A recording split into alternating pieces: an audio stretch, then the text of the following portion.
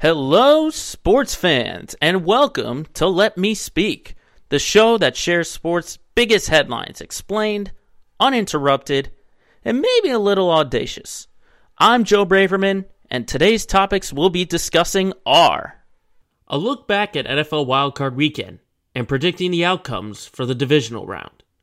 Plus, thoughts about NBA All-Star voting results so far and what has to change. And what's next after Novak Djokovic gets deported from Australia? It's episode 57 of Let Me Speak, and it starts right now.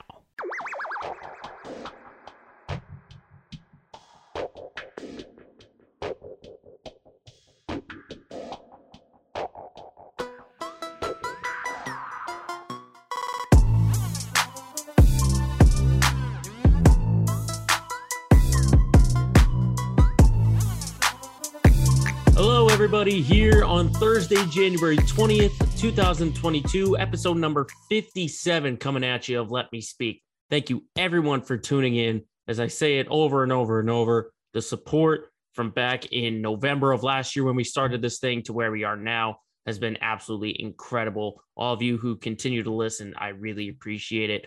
Around here in the Massachusetts area, it's been back and forth. It's just been cold and cold and cold. The sun, it's in and out. Obviously it's cloudy right now, just looking out the window really quickly. And, we're waiting for the warm weather. I can't wait for that warm weather to get back. But all the while, even though it's been really, really cold recently, you still got action going on in the outdoors. Keep in mind, I mean, that game in Buffalo was incredibly cold. Cincinnati was cold, a lot of cold places, but of course that's not going to stop the NFL from continuing their playoff run. And that's how we're going to start the show, as we usually do, is talk about the NFL playoffs. And we're going to preview the divisional round as we are now down to the final 8 teams. One of the 8 are going to be Super Bowl champs. And obviously we're going in line with how the schedule lines up. So we'll start with the Saturday games where we're going to see both number 1 seeds in action. It starts in the AFC on Saturday afternoon between the Bengals and the Titans. Now, before we get into the game, let's talk about that wild card game between Cincy and Vegas, because honestly, the takeaway was that the refs were horrible, absolutely horrible. And they were against the Raiders, not entirely, but they were not the ultimate factor as to why Cincinnati won that game. And what bugs me the most is about the explanation, as if you just come up and say, yeah, we blew the call, it was totally our mistake. But what Walt Anderson did, he needs to man up, okay? Because this was a horrible explanation. They blatantly lied about the time of the whistle. If you look at that play, it was clear as day to anyone who could hear it. The whistle came as Burrow's throw was traveling midair, and everyone stopped. The Raiders stopped, the broadcasters stopped, and they blatantly lied. They said it came after the play, okay? Now, we've heard Jerome Boger and his crew are not going to be refereeing any more playoff games, and they should. But I think it needs to go a step further. They need to take classes, okay? That's what I think the NFL should institute. If you're seeing calls as bad as we saw last Saturday between the Bengals and the Raiders in that game, then that crew needs a whole week of referencing, for calls that are that bad. You go back to instances in the past, the Tuck rule, that ref should have been maybe give him a week of classes. The blatantly missed penalty in that NFC Championship game between the Saints and the Rams, okay? Those refs should be in classes or at least get some kind of punishment, because you can't have this thing go completely unscathed. You can't talk about it for a day or two and then move on. There has to be repercussions. And the NFL, Roger Goodell, needs to hold these refs accountable. That's what they need to do. But like I said, the refs weren't the ultimate factor in why the Raiders lost that game. Just note on the Raiders, Rich Bisaccia, as I said the week before, he deserves to be that head coach for Vegas. Playoff win or not, okay? What he has done to turn that team around, and I know part of it is the Derek Carr's play at quarterback. He's gotten better. But what he did in that locker room, within that organization. I mean, it was bad enough that the Raiders and Mark Davis fired their GM, but this guy needs to stay. He needs to stay. And I'm glad they gave him an interview, but if I'm anyone in that Raiders locker room, I am sticking my neck out for Rich Bisaccia, the way he has turned this team around. This team was at 6-7 at one point, and everyone was writing him off to get into the playoffs, myself included. And sure enough, they have a great stretch of games to end the regular season, all because of this guy. So give me Rich Bisaccia as the head coach for the Vegas Raiders.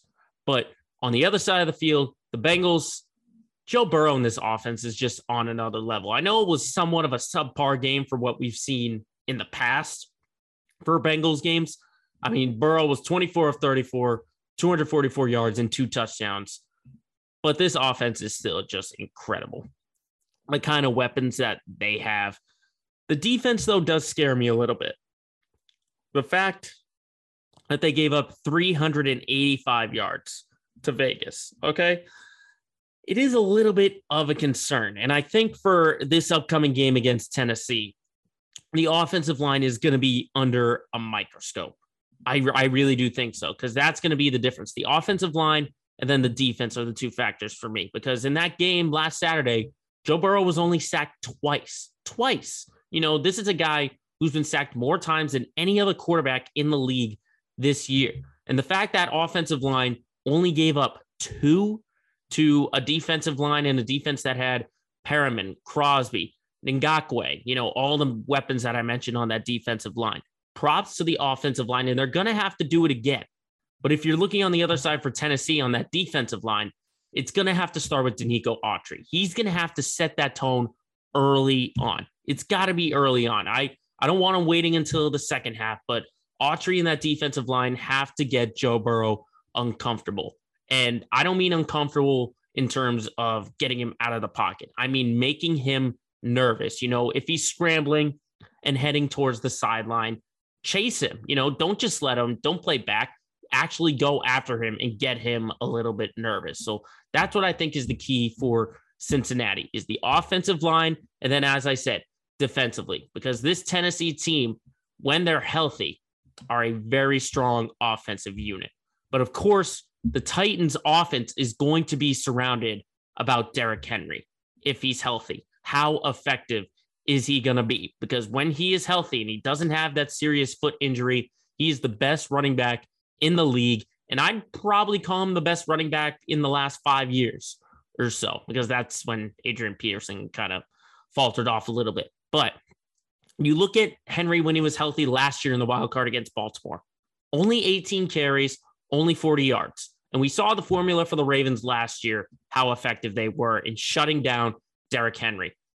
Cincinnati needs to take from that game and try and implement it themselves. And that is make Ryan Tannehill throw some interceptions and make a ton of mistakes, okay? Because this has been the story for Tennessee all year long. We know what the running backs can do. We know what the wide receivers can do.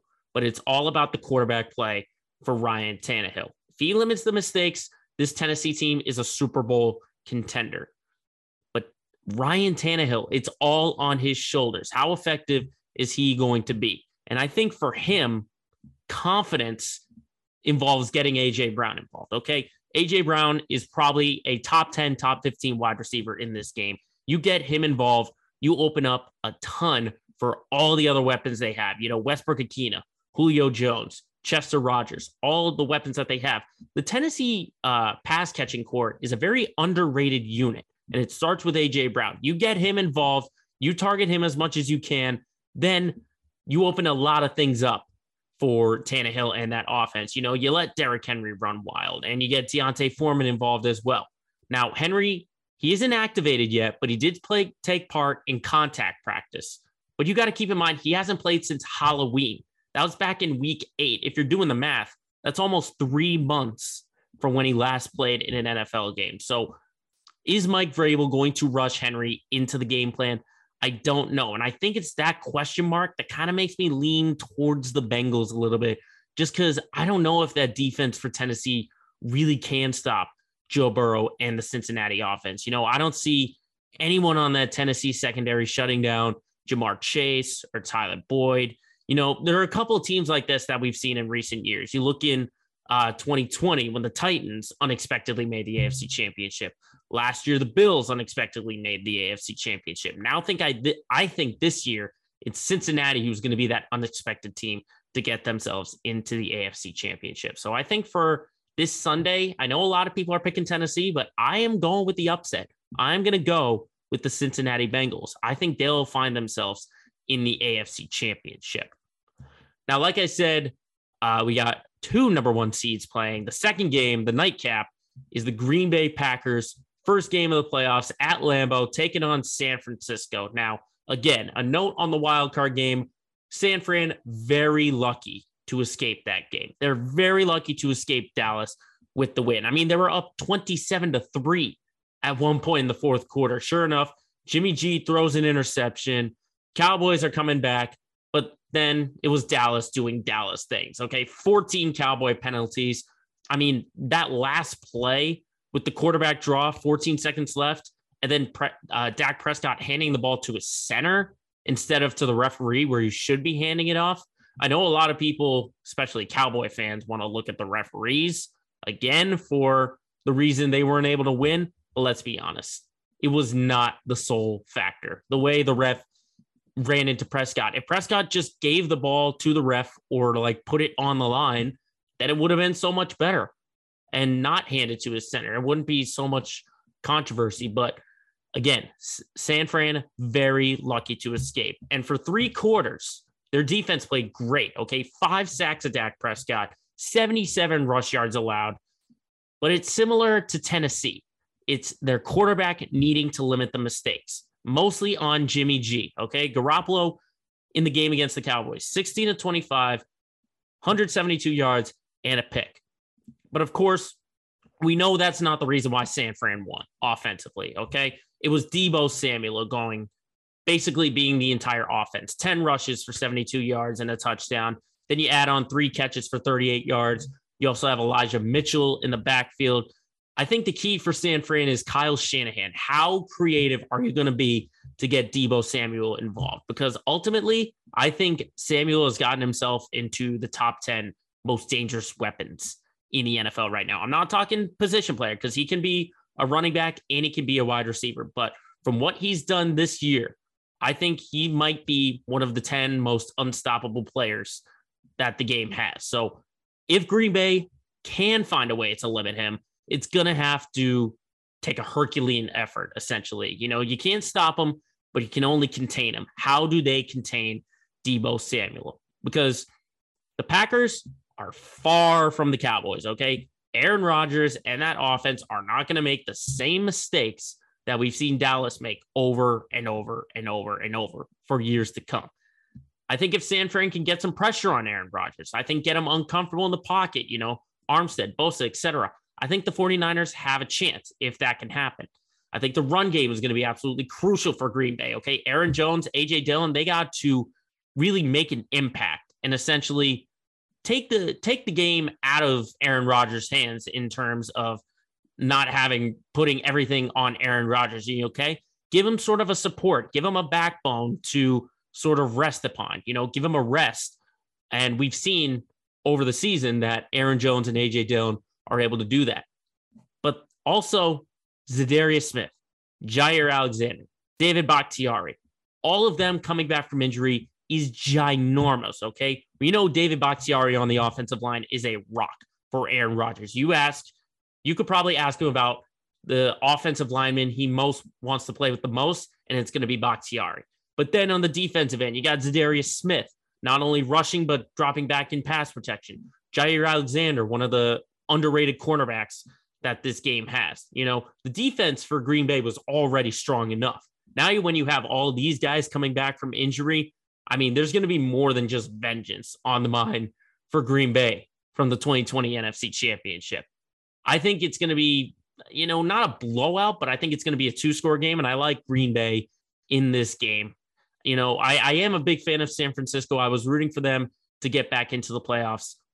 But I just think this is where the road ends. I think Green Bay is just unstoppable on both ends of the field, offensively and defensively. Plus, you got Aaron Rodgers, okay? Like I said, Dak Prescott, Aaron Rodgers, two completely different quarterbacks. I'll take Aaron Rodgers any day of the week and twice on Sunday for this game. Give me the Packers to get back to the NFC Championship for the third straight year. And maybe they can get back to the Super Bowl. Who knows? But we'll talk about that next week.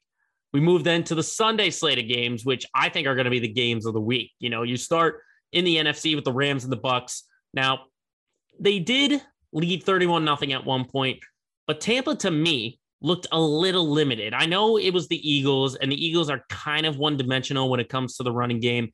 But for the offense, the running game, I think, has to be much more effective rather than just getting a bunch of red zone carries. I think it's got to be that's how Tom Brady is able to sustain a drive. I think when you get, obviously injuries don't help. You know, they didn't have Ronald Jones, they didn't have Leonard Fournette, so they had to go to their third and their fourth string, and their third string is Gio Bernard, who I think is a great third string running back to have with the experience that he has. But I just think, you know, they put up good numbers, but I just think they got to be more effective. You know, they got to be more effective against that Rams D line. How are they able to impact the game? But then on the other side of the field for Tampa on defense, I think this is going to be a much bigger test than Philly, okay? You understand that the secondary did allow Jalen Hurts to throw for 244 yards, but most of it was garbage time, sort of near the end of the game. It was 31-0. It went to 31-15. So Tampa's just got to learn to close out those games. The big matchup I'll be looking for is Mike Evans and Jalen Ramsey. You know Ramsey's going to spend a ton of time on Mike Evans. He is the number one. But I think it comes down to everyone else. You know, you look at the safeties, the linebackers. How are they going to contain the tight ends? Because you know with Brady, when you take one of his weapons away, he's going to exploit another. You know, you put in a Cameron Brate, a Rob Gronkowski, an O.J. Howard to counter someone taking away a Mike Evans or a Brashard Perriman or someone like that. On the other side for the Rams, though, the monkey is somewhat off the back for Matthew Stafford, I would say. He finally got that playoff win. But to me, it was the defense that was more of an X factor on Monday night for the LA Rams. They forced Arizona into some really bad mistakes when you look back on it. I mean, that 2-yard pick six by Kyler Murray, that was horrible. And that was all on the defense. But for the Rams, for me, it's 3 big takeaways watching that Monday night game against the Cardinals. Getting Cam Akers back, ginormous for that offense. Between him and Sony Michel, they rushed the ball 30 times for $113. Okay. That's going to be huge for LA, is getting a running game to back up Matt Stafford. Number 2, Odell Beckham Jr., like we've seen, tag him along with Cooper Kupp. That's a dangerous combo right there. OBJ, 4 catches, 54 yards, a touchdown. Plus he had that trick play in the 40-yard pass. I would not put my money against Beckham getting more and more targets, because you've got Cooper Kupp, who numbers-wise was the best wide receiver in football this year. Then you've got Beckham, who can change the game in a heartbeat. I think those two are a very good combination. I think that's what LA was looking for when they did acquire OBJ. But then the third thing that I saw is Von Miller's Super Bowl experience is showing. Okay, this is a guy who played linebacker. He's played linebacker for over 10 seasons, number 2 pick in the draft, has a Super Bowl ring. He was the Super Bowl MVP, and you could see it not only on the field, but on the sideline. His playoff experience is showing through, and I think he's going to be the key. He's going to be the key for the Rams to win this game. Now, the Rams are my Super Bowl pick. I would love to take a chance, and ultimately, I'm kind of deciding now. I didn't really come up with a conclusion as to who I think will win this game until now, but just looking at it, I do think, you know, you can't bet against Tom Brady. And even though I did that multiple times last year, you know, I bet against him and against him and against him, and he kept proving me wrong.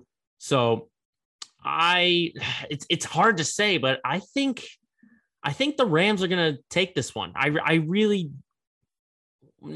to change it. I'm going to change it real quick. I just think, again, you don't bet against Tom Brady. I know I did it multiple times. I have to learn my lesson. And even if I'm wrong, I will be wrong as long as I pick Tom Brady. If Rams, I'd be comfortable against anyone else.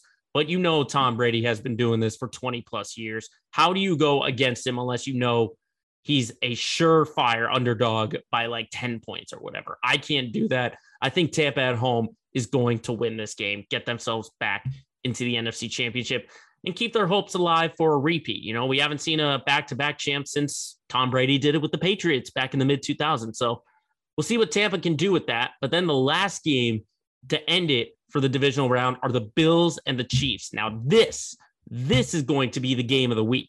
This is going to be the game because this is essentially the Super Bowl. These are two Super Bowl caliber teams, especially when you saw them in the wild card round. I ultimately think this winner is going to be in the Super Bowl. Whoever wins this game is going to represent the AFC in the Super Bowl. That's how confident I am in these two teams. Now, Josh Allen and the offense, if they obviously, this is kind of a no-brainer and the understatement of the year, that if the offense performs at the level they did last Saturday against the Patriots, it's not going to matter who is on defense, okay? Allen went 21 of 25, 308 yards, 5 touchdowns, okay? 174 team rush yards for a team that struggles running the ball, 7 possessions, 7 touchdowns. You know, the only times they didn't score a touchdown was when it was the end of the first half and the end of the football game. And they didn't punt again against this New England team. So that is going to be crucial. Can this offense sustain the firepower it is? Now, Kansas City, they are not the New England defense. They are so much better, at least down the stretch to the end of the regular season, than we saw from New England. They're much better than that. And Kansas City, we know that they can shake off some rust early on. The game isn't over after the first quarter. I mean, look at what happened after the TJ Watt fumble return for the touchdown. 35 unanswered points for Kansas City. I think, you know, with that defense, the way it goes, and with the Bills offense being statistically the best defense, the top defense in the regular season, which D can force the mistakes from the opposing powerhouse? Because we know points are going to be coming aplenty. I mean, look at last year's AFC Championship, 38-24, Kansas City won. And the Bills are going to have a much bigger lead than 9-0. That's again, another understatement of the year. But which defense can shut down the opposing powerhouse? Okay. Will Pat Mahomes throw the interception first, or will Josh Allen do it? It's almost like a chess match. Who's going to blink first? So watch for Sean McDermott and Andy Reid on those sidelines. I think in my eyes, I'm going to pick Kansas City. They have just been rolling and rolling and rolling. They had one little hiccup in Cincinnati, but even that was an end of the game kind of thing. I like Kansas City to pull out the victory in this game. So those are the games that I really think. I think it's going to be Cincinnati against Kansas City, and then it's going to be Green Bay against Tampa Bay in the AFC and NFC championships. But regardless of what result happens, I am looking forward to some great action for the NFL postseason.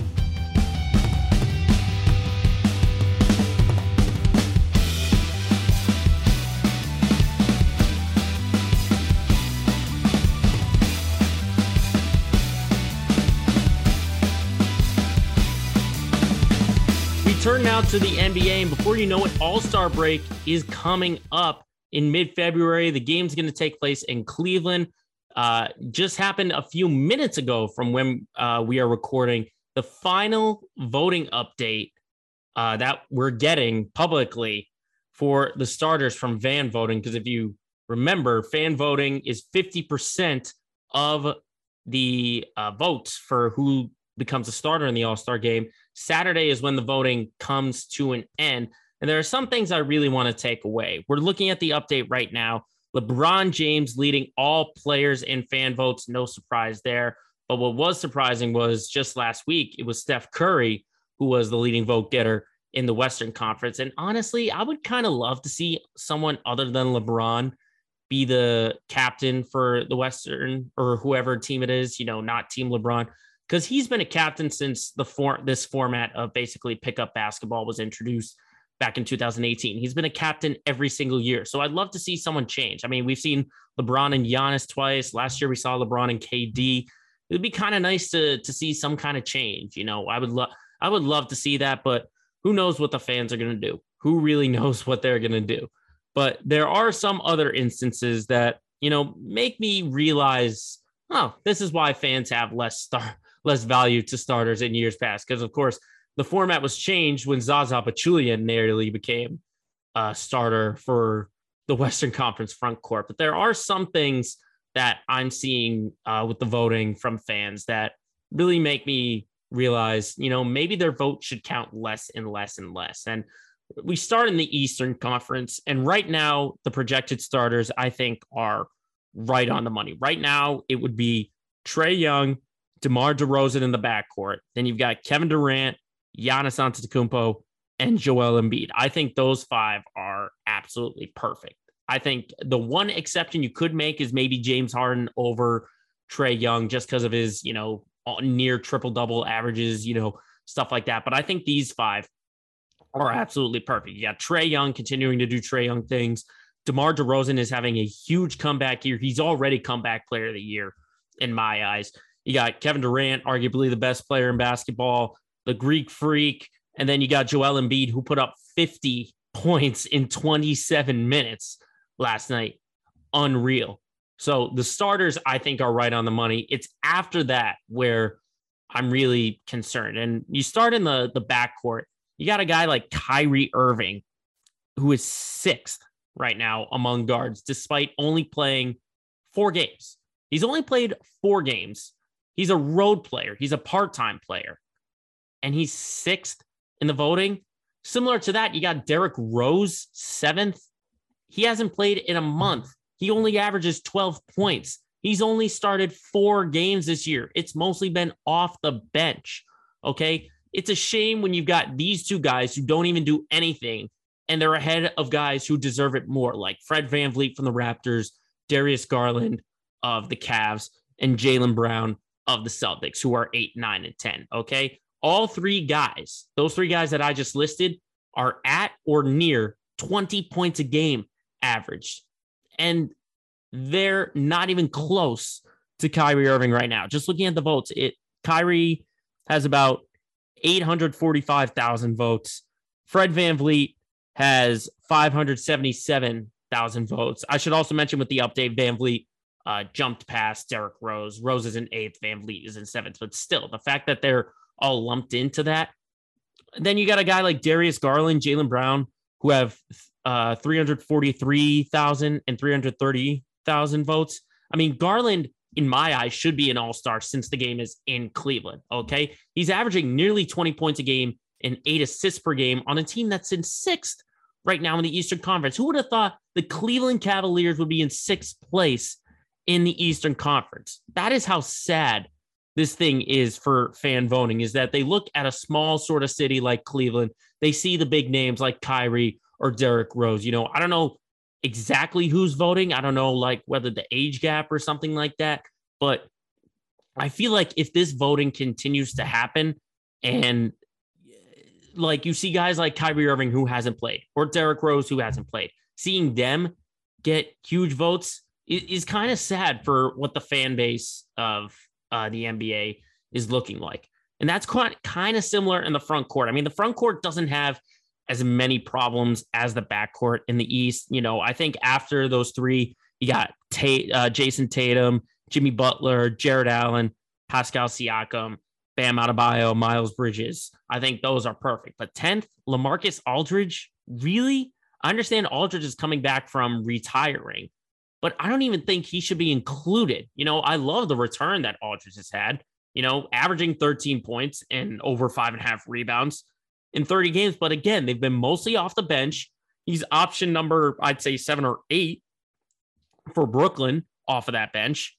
And yet he's in the top 10. I just don't see that. I don't know what are the fans seeing? That just makes me question it so much. But I mean, the East is nothing compared to what we've seen in the Western Conference. I mean, there's a lot of instances where you're just wondering why, or what are you doing? What are you doing? Because in the front court, it's right now you got LeBron James and Nikola Jokic at the top 2 right now. That's a given. They're right on the money. But after that is just a complete mess. I mean, looking at positions 3 through 7, Andrew Wiggins, Paul George, Anthony Davis, Draymond Green, and Carmelo Anthony, they're 3 through 7. Really? I understand Andrew Wiggins is having a great bounce back year. I mean, many were writing him off when he was the number 1 pick in 2014. And now that he's in Golden State, now that he's playing with Steph Curry and Klay Thompson and Draymond Green, he's averaging 18.5 points per game, but he shouldn't be the 3rd best front court player in the Western Conference. He should not. He should probably, top 10 would be okay, but not number 3. I would not put him at number 3. Draymond Green and Carmelo Anthony aren't even worth considering in my eyes. Okay, Draymond, I looked at the numbers. He doesn't even average more than 8 points a game. And Carmelo Anthony, he's just a nostalgic kind of vote. They shouldn't even be in the consideration. And then you've got Paul George and Anthony Davis. They've been out for injuries, and yet fans still want to vote them in, okay? You've got guys who are much more worthy of that, like Karl-Anthony Towns, okay? What he's done for Minnesota, the way Minnesota has bounced back from basically the hole of despair in the Western Conference, him and Anthony Edwards are doing incredible things. Towns deserves more love. He really does. And then Rudy Gobert, he's got the Jazz in the top 4 of the West, and he's in 9th. And then DeAndre Ayton for Phoenix is in 10th. That front court, just, I want to talk to like those fans, who vote in the Western. Excuse me. I want to talk to those fans in the Western Conference and just ask, what are you doing? What are you doing with this front court? Now, the back court, a little bit more controlled, I would say. I think top 3, again, right on the money. Steph Curry, Ja Morant are your projected starters. I think pinpoint accuracy. Because if Ja Morant if he wasn't voted a starter, I would throw a riot if that didn't happen. If Ja Morant didn't get that recognition, I would be throwing a huge fit. So I think that's on the money. And then Luka Doncic right behind him, I think that's absolutely perfect. But the fact that Klay Thompson is sitting in the 4th spot among backcourt, and he's only played 5 games. Why is he on the list? Because he's Klay Thompson? The dude hasn't played in nearly 2 years, and you still want to give him over 1 million votes? Really, fans? I get the sympathy aspect, but not that kind of point. And then you've got Damian Lillard right now sitting in the 9th spot. Again, his shooting numbers are career lows right now in points and in shooting, and he's been out since New Year's Eve. Again, you see the big name and you just go for the vote. I don't think they should even be on those lists, those two, okay? Devin Booker sitting at 5. Clearly, he should be in consideration. Russell Westbrook at 6th? Okay, Chris Paul, who is 7th, and Donovan Mitchell, who is 8th, they should all be in front of Russell Westbrook right now. I understand he's making the headlines. This dude just got benched by his head coach. Didn't even play in the last half of the last parts of the 4th quarter against Indiana last night in a game that they still lost. What Chris Paul and Donovan Mitchell are doing is much more than what Klay Thompson, Damian Lillard, and Russell Westbrook have done combined this year. So I am, again, looking at the fans wondering, what are you doing? But the good news is the fan vote doesn't solely predict who's going to be the starters. They have a smaller influence than usual. And hopefully players, coaches, media, they all get it right for who should be starting in the All-Star game in Cleveland in February.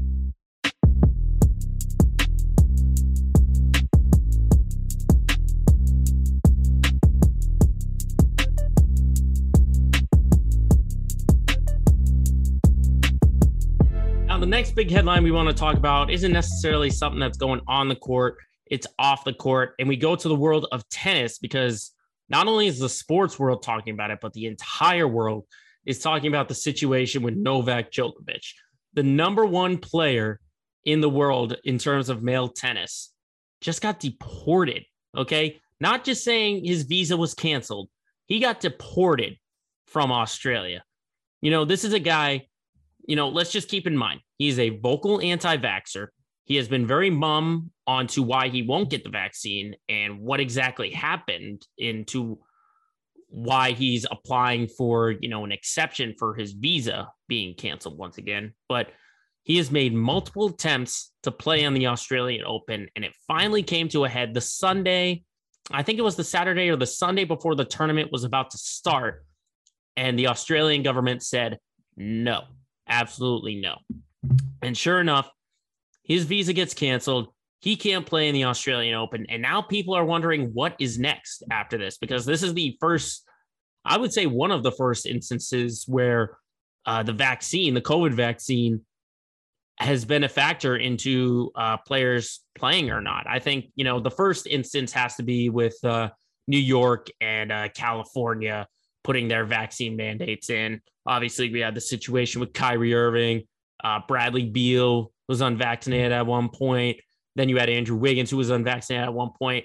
But I think this is probably the biggest that we've seen, because if you haven't followed what Australia has done since the pandemic started, they've basically been in lockdown for probably over a year. Before the vaccines came around, they just said no one comes in, no one goes out. And that was for a whole year at one point before the vaccines came in. So the fact that Djokovic, even without the vaccine, tried to get himself into this just shows, how much of a villain he really became, because Australia is heavy on the vaccine once it came out. Once that vaccine came out and enough people got the shot, the people of Australia, the government said, okay, we'll let you in under these circumstances. So they're still kind of, locked down in terms of, who can come in, who can come out, and all that kind of stuff.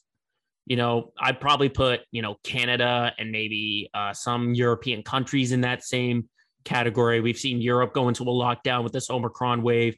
Canada is being they're being persistent about having a vaccine to be able to enter the country. And if you test positive, you have to stay in the country while you're there. But to this situation itself, it dragged out forever and ever and ever. This gone on, I think, for maybe 2 or 3 weeks at one point.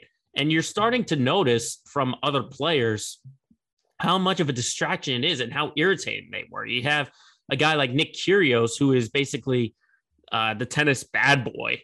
And he's saying, this guy is a big distraction, and we don't need that for the sport of tennis. And this is coming from a guy like Kyrgios, who is essentially the equivalent of, a bad boy, like maybe a Chad Johnson or a Tio, who's always not necessarily getting in like big trouble, but it's just like kind of a nuisance.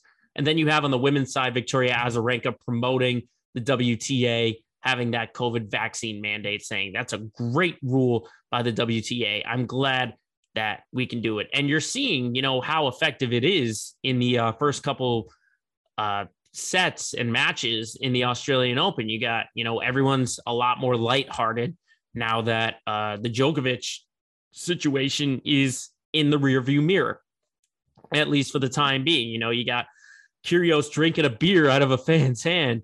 You got Naomi Osaka, who says she's now having fun after the turmoil that she had gone through with her mental health within the past year. So you're seeing a lot more lighthearted, now that the Djokovic situation is out of the Australian Open. But now it comes to mind, what happens for the French Open or the US Open, all these other majors, or Wimbledon, because if Australia is just as, locked in on these sort of vaccine mandates, think about what the state of New York has done. Think about what most European countries have done, and think about how Djokovic is carrying himself. He's carrying himself like he's on this high pedestal saying, even if I'm unvaccinated, I get all of this. And Australia was really the first country and the real first government to say, no, I don't care if you're one of the best athletes in the world. Even if you're unvaccinated, you're under the same circumstances as everyone else. And as long as he just said, why he was applying for an exemption to this visa, he had said, oh, I tested positive for COVID and stuff like that. Just come clean with it. That's all you got to do. So I think in terms of what's next for the overarching question is this is going to happen again when it gets closer to the next major, which is the French Open. We're hearing about the WTA. We're hearing the Australian tennis organization saying like, this thing shouldn't have carried out as much as it did.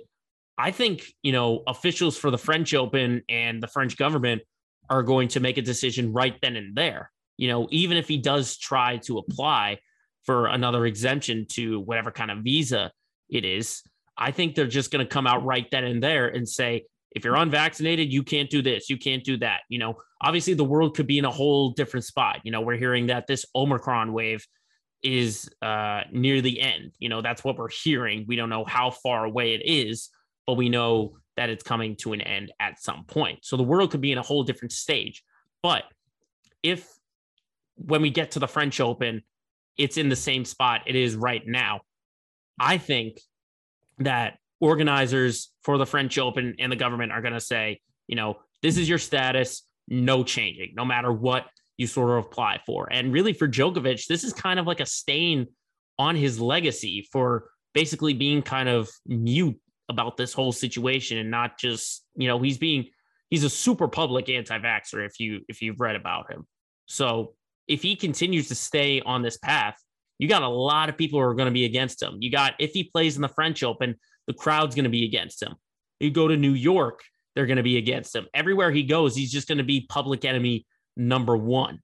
So if Djokovic doesn't change his ways, then ultimately, he's going to be looked back as someone who was kind of an egotistical jerk in terms of the tennis world. You got guys saying, I don't care if he does break the major mark by Roger Federer. I think he's not the best or whatever, character or not. But the situation has finally quelled down. And at least for people who are fans of tennis, we can get back to the action on the court of the Australian Open.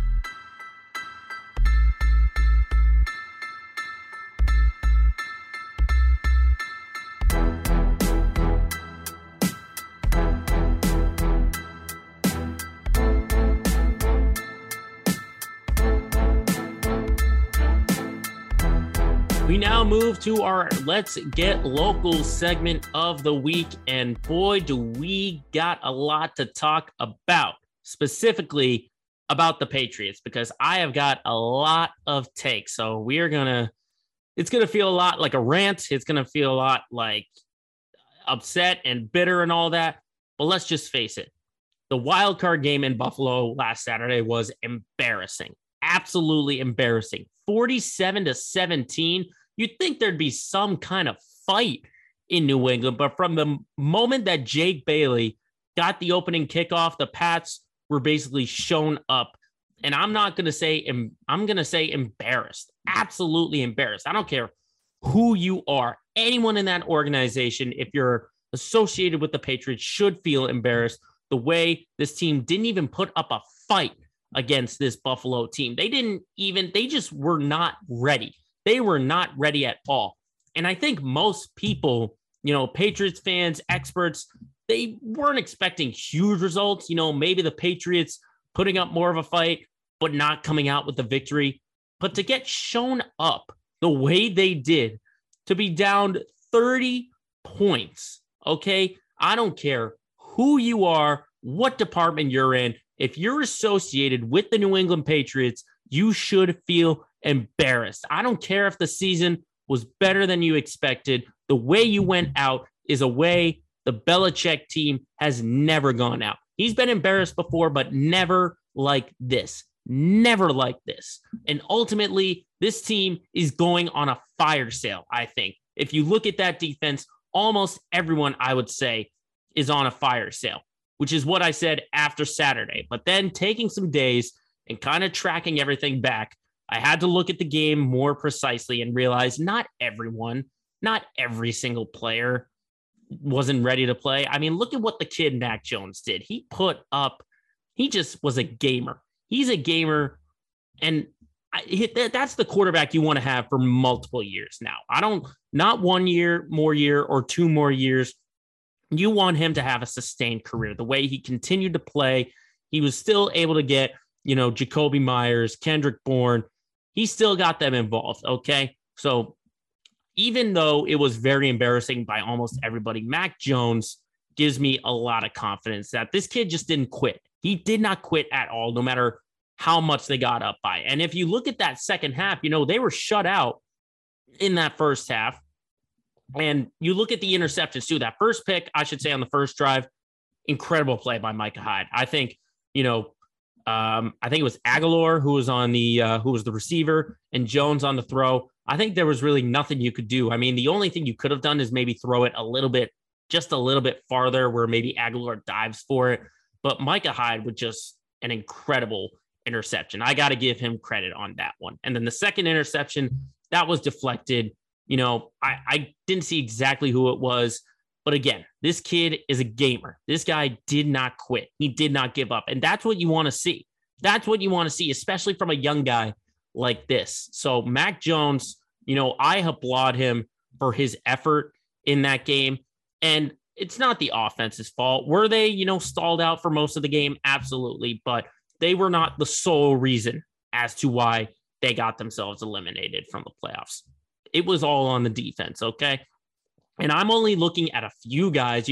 I had said almost everyone on the defense is pretty much on a fire sale.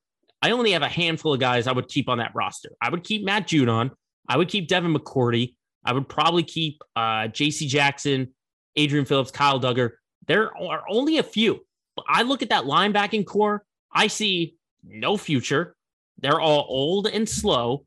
I look at that defensive line. I see no one who can make an impact. I don't know if Judon was hurt or if he just wasn't into it. There are just some guys that I wouldn't be, in past years, I would say, oh, why does he have to go? Why does he have to go? But I look at a guy like Dante Hightower. He's an age. He's done being effective. They had to stop the pass and they didn't do that. Okay. They have three that linebacking core, Hightower, Van Noy, Collins. They're all up there in age and they're meant to stop the run. They're big linebackers. But how about a linebacker that could actually cover someone or a linebacker that can actually get to a player after they make the catch? Okay. That first touchdown where Allen was scrambling all around and he had, I don't know, maybe 10 seconds in the pocket. And even when he got forced out, that's on the linebackers. Excuse me. That's all on the linebackers, the fact they couldn't track him down. So I think when you're looking at the season, as I said last week, it's a success, but it's a terrible way to go out. Absolute terrible way to go out. And this defense needs to do a reset because I think offensively, you've got most of your pieces there. You've got your quarterback. You've got your backfield in the running game. You've got most of your wide receivers. You got Kendrick Bourne. He's locked in. Jacoby Myers, I would lock him in. I would lock in Hunter Henry as well. But I still think there needs to be a game-changing number one wide receiver. And, there are options in free agency. You got guys who are on a prove-it year. They might want to prove it again. Maybe like a Juju Smith-Schuster who wants to know who his quarterback is, possibly. It's just hard to say. I don't have the free agency list right in front of me, but all I know is there are only a handful of guys that I would bring back on this defensive team. And it was absolutely sad watching that game last Saturday. Absolutely sad. But they weren't the only team that caused a little bit of sadness. Let's talk about the Boston Bruins getting their hot streak snapped in a really bad way. Let's also keep in mind that was the same night that Willie O'Ree's number was retired. And I'm going to be the first one to admit it. I didn't know a lot about Willie O'Ree until recently, within the last year or two. And what he's done and what he did, being the first African-American to play in the National Hockey League, and then starting these foundations with the NHL is absolutely inspiring. And there's, very few people that I think deserve this more than Willie O'Ree. I think that number 2 hanging in the rafters of the TD Garden is something I'm definitely going to be looking for the next time I go to the TD Garden. I'm going to be looking around for that number 22 along the Bruins retired numbers. And Willie O'Ree is just an incredible person. And he's earned everything that has come to him with all the honors he's given, the jersey retirement, getting into the Hall of Fame. He has earned it every step of the way. But that was before the game. Let's talk about during the game where they played to Carolina, losing 7-3 last Tuesday. Let's be honest. 5 first period goals given up by Tuukka Rask. Okay. He got pulled after 1, and Linus Ullmark only gave up 2 within those last 2 periods. Now, it was 5-1 going into the first intermission. So Bruins offense weren't quite where they were. But if you're looking at Carolina in the standings, they're one of the top teams right now in that East. And it just kind of shows, this is a very hot team, but the Bruins still have some ways to go, in terms of catching up. They've played great. Don't get me wrong. I don't think this totally derails them from the hot streak that they were just on. I don't think it derails them at all, but it kind of makes you reset and realize, okay, the season can turn just like that. Because when you look at, the Hurricanes, they got 54 points now over 36 games. They're 26-8-2. And I understand the Bruins during the streak, beat Tampa, but it was just kind of like a good look into the mirror for the Bruins in terms of, this is a good line change, but you got to sustain it. Absolutely sustain it. And we get to see it tonight against the Capitals if they are able to bounce back. Because let's be honest, the offense was playing incredible until that point. They were playing absolutely incredible. And then 7-1 came, and that ruined everything. But, you get the Capitals, you get the Winnipeg Jets, you get the Ducks, then you go to Colorado, Arizona, Dallas. This is an important stretch. These are all high-profile teams, and how can you sustain with them? Okay, we saw the Bruins beat Washington. We saw them beat Tampa, but we saw them lose to Minnesota, who's a good team, and lose to Carolina, who's a really good team. Now you've got a stretch of probably 4 straight games against really good opponents, I would say. So how is that second line going to adapt? Is Bruce Cassidy going to stick with that, or is he going back to his normal line? Is he going to stick with Pastrnak being on that second line with Taylor Hall? Because so far it's working, and everyone else is benefiting from that. It's just hard to see, it's hard to see a team after losing 7-1, try and see them sort of bounce back from that. Because let's be honest, it's hard to bounce back from a game like that. But I think these Bruins can do it. One little game like that, everyone's going to have one of those games. If you're playing an 82-game season, there's bound to be 1, 2, or a handful of them that have results like this. So no need to panic if you're a Bruins fan, but just keep your eyes and ears open for this next stretch of games for the Boston Bruins, especially on the defensive end. That's where I think they got to get better. But speaking of getting better, the Celtics are the last team we'll talk about. And again, they show inconsistencies throughout the week. They start the week with great wins against the Bulls and the Pelicans, but then last night having a bad loss to Charlotte. And I mean bad. They were 14 of 46 from 3. And you look at their 2 stars, Jason Tatum, 0 for 7, Jaylen Brown, 2 for 11. I understand that the Hornets are a really good team, and they didn't have Marcus Smart or Rob Williams for that game. Smart, obviously, still coming back from COVID protocols, and Rob Williams had the birth of a child. So, I'm not, again, similar to the Bruins, I'm not really holding out, this Hornets game as, I just see him as an outlier, because it really looks like that Jason Tatum and Jaylen Brown are starting to work together. It looks like they're really starting to work together. They're starting to believe it, and you're seeing it, from the last game. You saw a guy like Jason Tatum was struggling from the field. I think he only ended with like 12 points, but meanwhile, Jaylen Brown had, I think, like 20-ish, something like that. I don't have the exact number right in front of me, but we're learning that those two are able to just like dump it off to whoever's got the hot hand. And that's what's really been the key. And I look at that game against the Knicks where they lost at the buzzer and blew the 25-point lead. I think that's where they really started to turn things around. I think the win against Chicago, I think, was maybe the game of the year, not necessarily by performance, but just the resolve that the team had. Scoring the last 8 points against the top team in the Eastern Conference, one of the top teams in the Eastern Conference. I understand they didn't have some guys, but still, that's sort of what we've been missing from the Celtics team, is just a strong, fourth quarter run where they're in some kind of deficit or, something like that. And we see them come back and they win this game. That's sort of the confidence that we're seeing. But again, they continue to hover around that 500 mark. And obviously, the schedule is not going to get any easier for this Celtics team. The thing is, though, I talked last week about the trade deadline, what kind of pieces are starting to fit.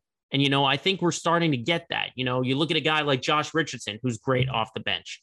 I think when you have a healthy lineup that contains Al Horford and Rob Williams and Marcus Smart, you're starting to see that those are kind of the glue guys that you can set in. You still hold out for Dennis Schroeder. You still hold out for Romeo Langford or Aaron Nesmith or Peyton Pritchard, because you only have a handful of guys that you can really count on. And as I said, these next couple of games are going to be huge. You get Friday at home against Portland. You're on the road Sunday against Washington. You host Sacramento, and then you travel to Atlanta. Okay. That's a lot of back and forth. So if you can go 3-1 in that stretch, you can get confidence back, not only from the fans, but in your own locker room, if you're able to put on those consistent performances like that. But before we end the segment, of course, with the Celtics, small trade was made that I should point out. 3-team trade between Denver, San Antonio, and Boston. PJ Dozier and Bol are coming to Boston. Juancho Hernangomez on their way to San Antonio. And really, I don't expect much. I mean, you got a guy like Bol who's basically a bench guy, and he's hurt right now. He's out 8 to 12 weeks. And then PJ Dozier, I understand like the sympathy of, he was drafted by the Celtics. That's where he started his career. But I mean, I don't think much playing time is really expected by those two guys. I think they're both just going to be, bench fillers. And honestly, I wouldn't be surprised if they get dealt once again, once it hits to the trade deadline. But again, consistency, whichever way you can get it, is what Brad Stevens and Ime Udoka is looking for from the Celtics team. So we'll have to see what all these teams do heading into the last half of January, because we know in the city of Boston, the cold temperatures fall, but the action rises.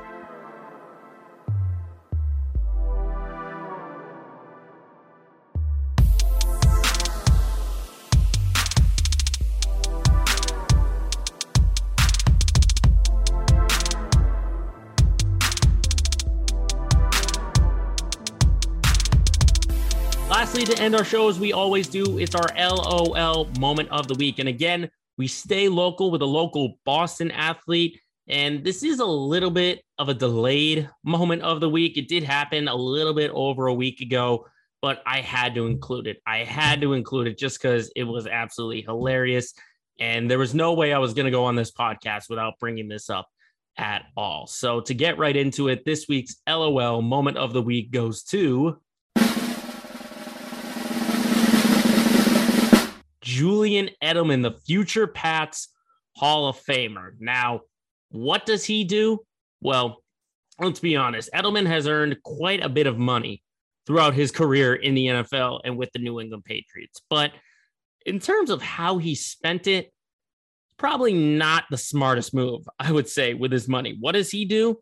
He goes and he bets $100,000 on the Super Bowl to be the Patriots versus the Bucks. Now, that should open your eyes right then and there. Like, what are you doing, Edelman? I mean, talk about someone who is riding high on that Patriots winning streak between those two. I mean, there was at one point, Pats were called the best team in the AFC at one point. They sat in the number one spot. And Edelman, who is a Patriot through and through, from the moment he got drafted, from the minute he retired, he was going to ride that team no matter until he goes to the grave. He's going to ride with New England until he's dead. And sure enough, he decides to go Pats and Bucks because he's still got his best friend Tom Brady still playing. He's got his team who was playing great. He goes and throws down $100,000. Okay, that's way too much. Way too much. And that's just coming from a guy who it doesn't even come close, not even within a smell or a touch of $100,000. I mean, why not put down maybe $2,000 or $5,000 or something small, not $100,000. But I think what got me though with this situation was he made a hilarious TikTok. You saw on his video, his agent was outside on the phone. He was kind of all animated. He was saying, this is good, this is good. But what got me was the call with his parents. He wanted the phone call with his mom and his dad to be recorded. And this is what happened. Mom. What? Don't get mad. What? Don't get mad. What, Joel? What? We in trouble? I just put $100,000 for the Pats to play the Bucks in the Super Bowl. No, you didn't do that. That was... Put $100K. You put $100,000 down on that? I already put $100,000 for the Buccaneers to play the Patriots in the Super Bowl. If they go, I make a lot of money. Oh, I don't care about that. Right on. You just share it with me. That was dumb. Is that why you called me? That's the only reason why I called you. And I love you. I'll call you back. I'm not mad. I disagree. Bye.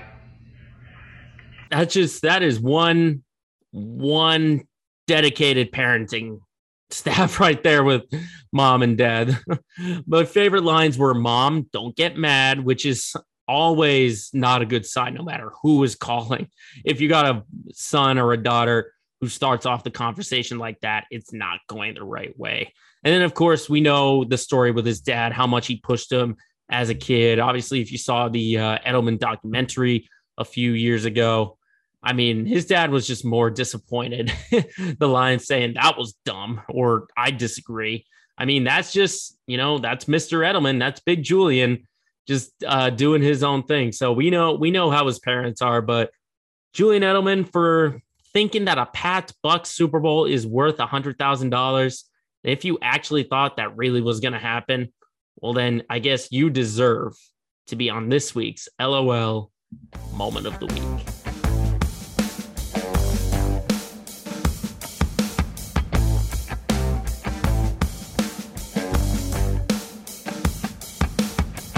So that does it for another edition of Let Me Speak. Thank you, everyone, for tuning in. If you're listening to us wherever you get your podcasts, Spotify or Apple Podcasts, or watching us on YouTube, make sure, as always, you follow our other pages on social media, Twitter, Facebook, and Instagram. All you got to do is search Let Me Speak Podcast.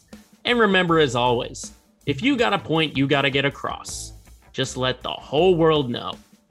Shut up and let me speak.